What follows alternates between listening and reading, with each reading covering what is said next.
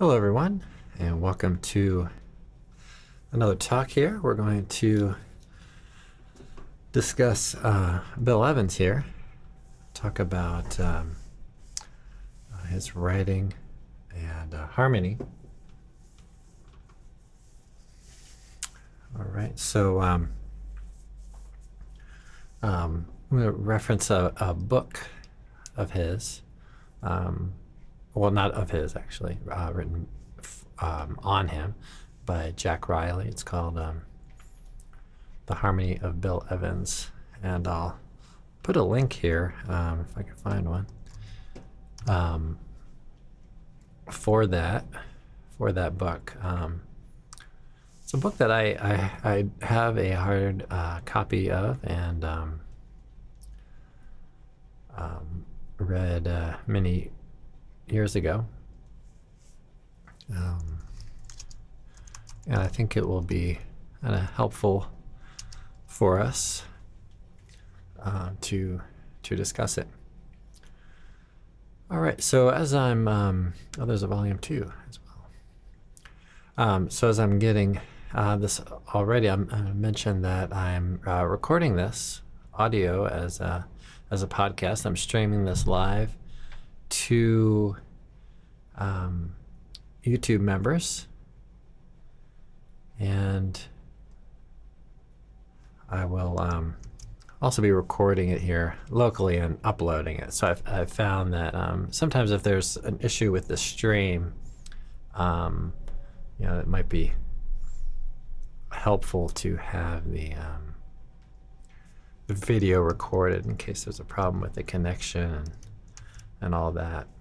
All right, so I'm putting a link that is an affiliate link for the Harmony of Bill Evans.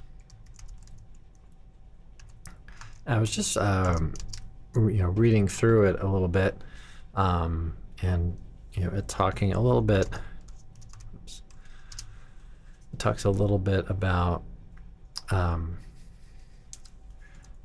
different forms and things to start us out. So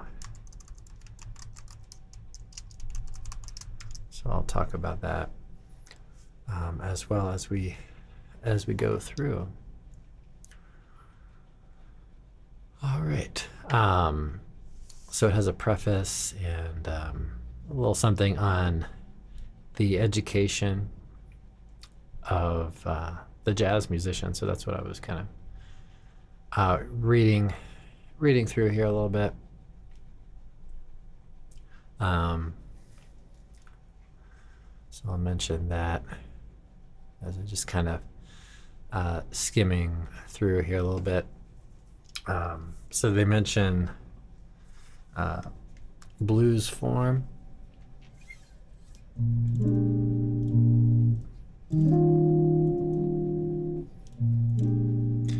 They mention the song form and the free form, and then they talk about so they talk about that in terms of kind of stages to learning, I guess, and then they have these what they call parallel classifications, modal, tonal, and atonal, which is kind of in line with what we have been talking about. And then they kind of equate the blues form with modal, song form with tonal, and free form with atonal. And they kind of go on to qualify that a little bit. And then they talk a little bit about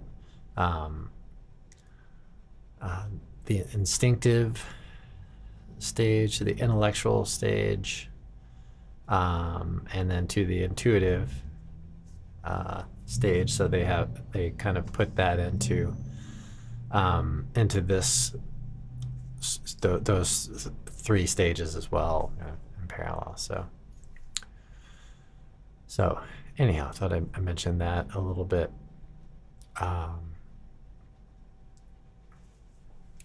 Okay, so they talk about periscope as being a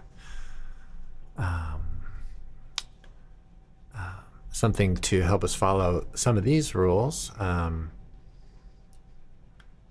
some of these ideas on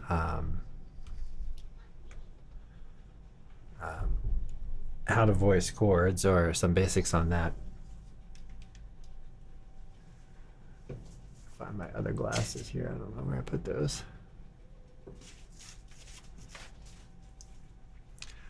Oh well. All right. So the root third and the seven of a given chord. Let's say we have E flat. Maybe switch over here to this view. All right, so let's say we have the E flat would be the root, G would be the third, and D would be the major seven. Okay, and they're saying omit the third, which is kind of what we just did. So let's back up a little bit. So let's say we had an E flat major seven. There would have a root, a third, a fifth, and a major seven. So they're saying, okay, well, omit the fifth, and then that leaves us with these voicings, and then we can play this note on string 3. Okay, and then their third step that they say is adding an optional color to it, so that maybe a ninth, right? So a ninth, 11th, or 13th is what they mention here.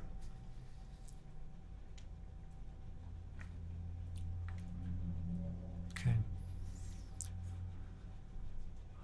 All right. So those are certain, concepts that we can take into account. So keeping the root third and the seven on the lower register of the chord, and then maybe having some of those other tones on top. Just generalizing on that.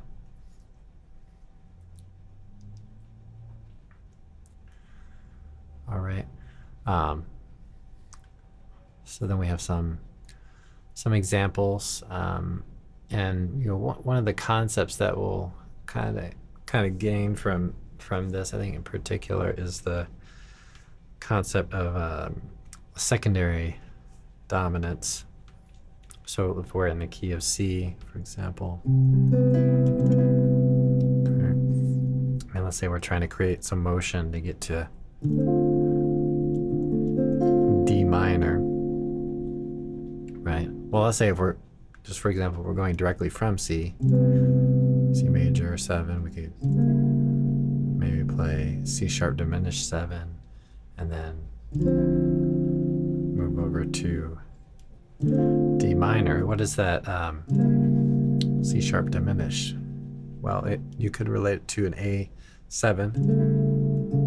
So here's an A7 in first inversion. That's similar to the C sharp diminished. We have this tone. So we might also say, okay, A7 flat 9, right, for that over C sharp. And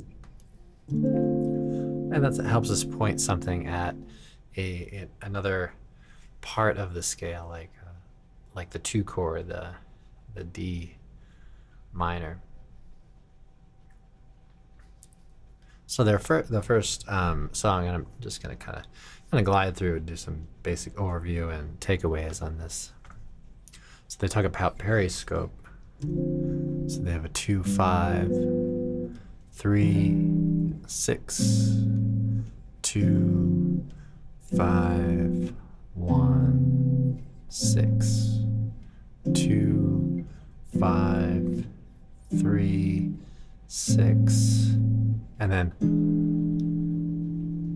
3 dominant, right? Okay.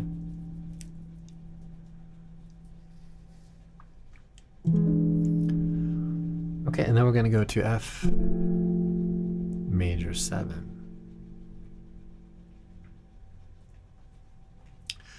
Now the E7, say E7, we might tend to think of that going to the A minor, okay, maybe like a 5 of 6. Okay. There are quite a few chord changes where it does actually go 1, 3, and then to the 4.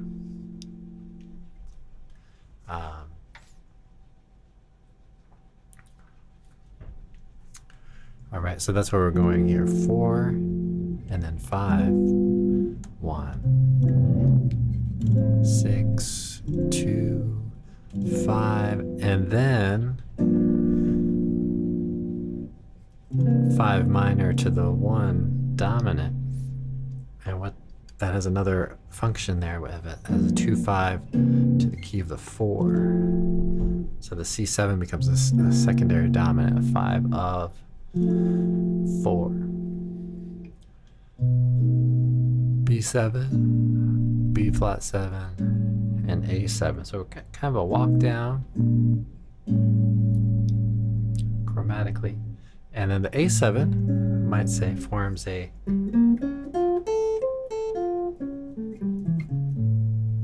five of the 2 chord.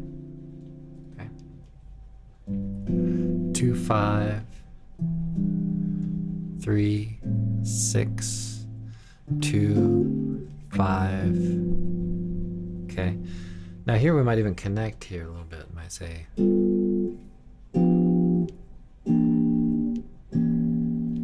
but anyhow, we get to the 3, but this time it's half diminished. Right? So minor 7 flat 5, which is usually followed by the 5, the A7, in this case 2, 5, and then we get the 2. So that's a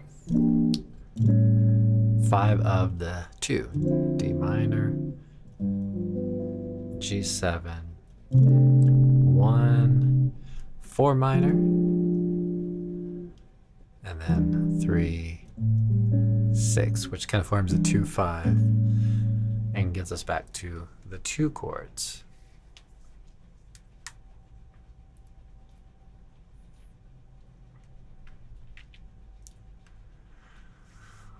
All right, so that gives us a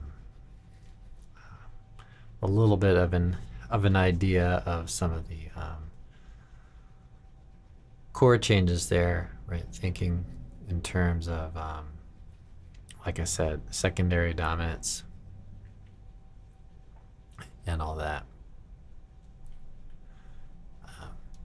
So they talk about some goals in here. So these are some goals that you might try to place into your playing. Obviously, this is a pianist, but that we're analyzing here. But you could do some of these things on guitar.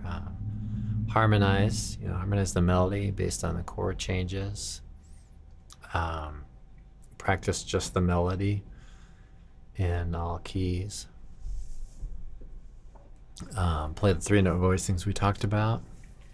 In all keys and strum the melody or sing the melody. So a lot of just different, and those aren't all of them, but just a few different kind of things that they might do to analyze or really internalize really just about any tune.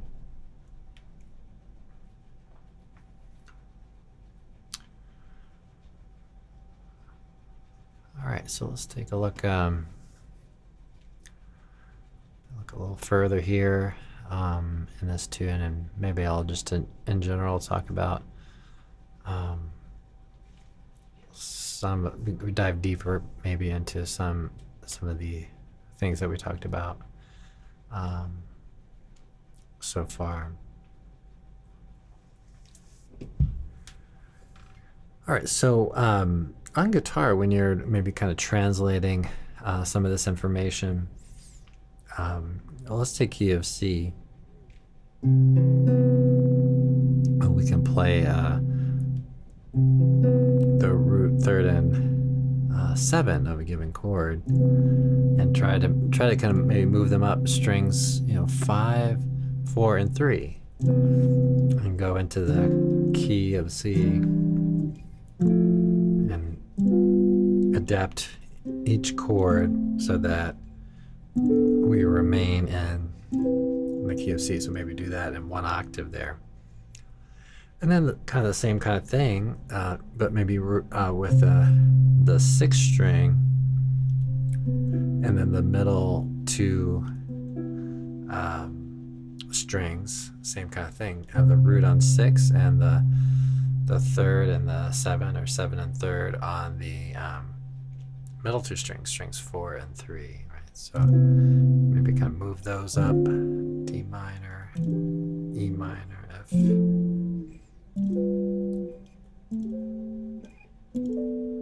Maybe carry some of those down an octave, down to F, G. Okay.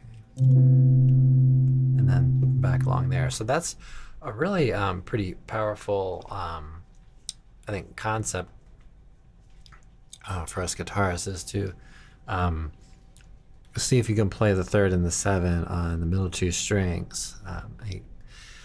Now, you could certainly work those out on any of them, but you'll get really a lot of mileage out of, I think, those two, because you can try to think of maybe the low 2 strings as kind of your bass instrument, and then the middle 2 strings as your chord quality sort of instrument, and then the upper 2 notes as upper 2 strings as maybe either melody, or think of them as the kind of color tones that you might put on those. Like, so C major, you might put a 9 on there, right?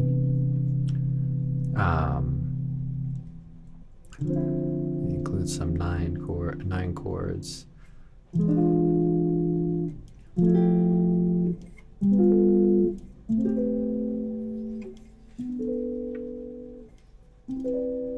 Right, and then try that all on the low 4, or the low 5 strings. Add some color tones. Now these you'll get a lot of 5ths going on, so you might experiment with 11s, 13s, sharp 11s.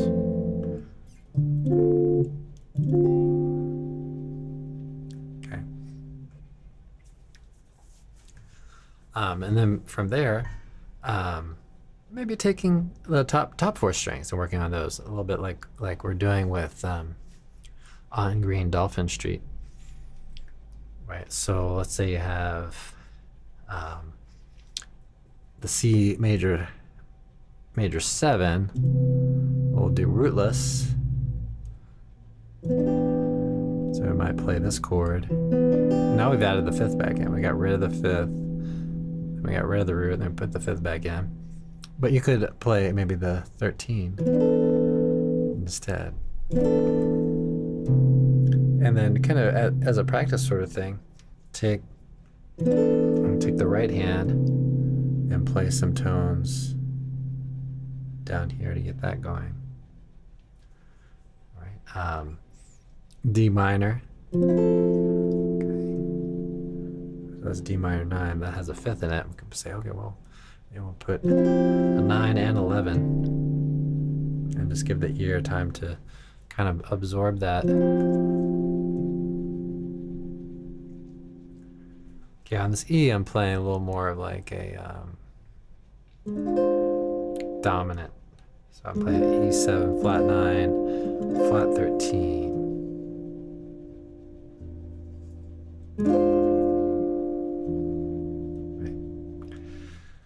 F major. Again, we could do that. Do this for listening, maybe. 13. Sharp 11.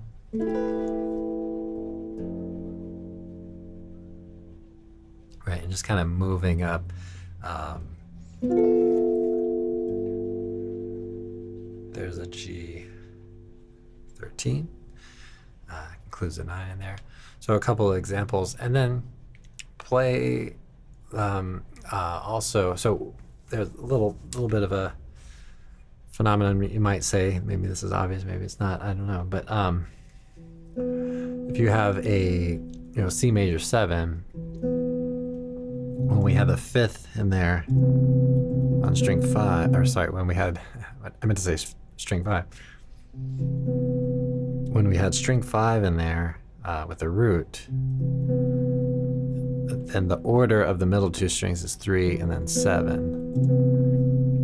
When we put the 6 on the root, just kind of what's available in a position as far as the fingers can reach. With 7 is lower and then 3 is higher, right? So we can go through that whole process again of playing the 7 as a lower voice and 3rd as the higher voice, and then maybe experimenting with how those are going to sound. Or maybe using the right hand. I don't have really good facility with tapping necessarily. I haven't really worked on that much, but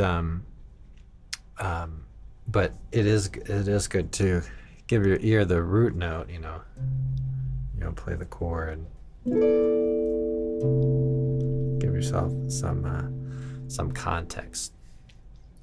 So if you have the 3 and the 7 down low, and then the maybe 2 more tones up higher, that tends to work really well musically. And but I think to be kind of thorough, I think it's good to also take some of those and we take something like this. Let's say we're thinking about C major. Now the 7 and the 3 are on the higher 2 strings, and then just kind of to be thorough on it, and give yourself a lot of available voicings, and also maybe explore some options on those too. So as they said in the book there, use the root and the 3 and the 7 as your foundation, and if you're playing in an ensemble with a bassist, then you already have that root note, so you can really even just drop that and free up the hand to play maybe some of those other higher notes like we talked about. So omitting the 5th, maybe omitting the root too. On piano, you can do kind of both hands, but even then, if you have a bass player, you may leave that root note out. So let's talk about the secondary dominant. So each one of these locations, right? C, D, E minor, F, G, A minor. You might try to work in reverse a little bit on those. So you have 2 chord, and then find out what the 5 of that is, right? So 2, and then 5 of 2, and then 2, or 3, 5 of 3. Okay. And 4 chord. Excuse me. 5 of 4, and then 4. The dominant can also have a 5 of 5. And then that A minor. E7, A minor, right? So those are just some quick things that you can do as a takeaway on really a little bit of this talk, and we're pulling some ideas, concepts from the book there. So so that's what we'll work at today, as far as that all goes. All right, so yeah, check out that book. It's it's written for general jazz musician type of folks. So it's not written. What I mean by that is it's not written for guitar. It doesn't have tablature or anything. So it does require some music reading and things like that. So just be aware of that. But I would recommend that book for you. All right, everybody. Well, thanks so much for checking us out. Thanks to those on the member area. And if you are watching this on the YouTube or on, if you're listening to this rather on the podcast and would like to see video on it, join the member area at youtube.com/FretPrince. All right, everybody, have a great practice session, and I'll see you in the next one.